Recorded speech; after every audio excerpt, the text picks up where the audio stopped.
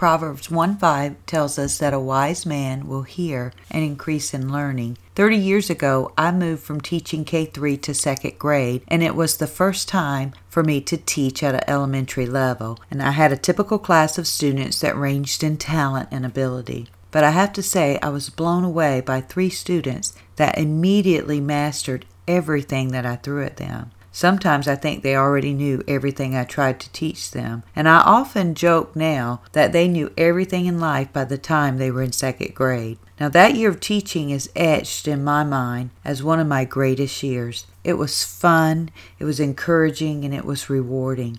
All the students rallied together, encouraging one another, but I know I could not at the time challenge those 3 students enough. Here are a few things I could have done.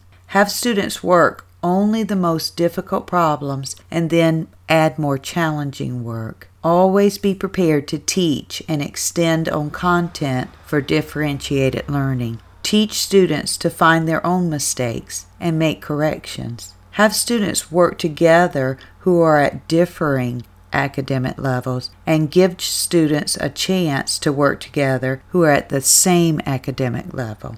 Teach them how to reflect on their own work. A wise man will hear and increase in learning. Let's teach our students how to be wise, ever increasing in learning.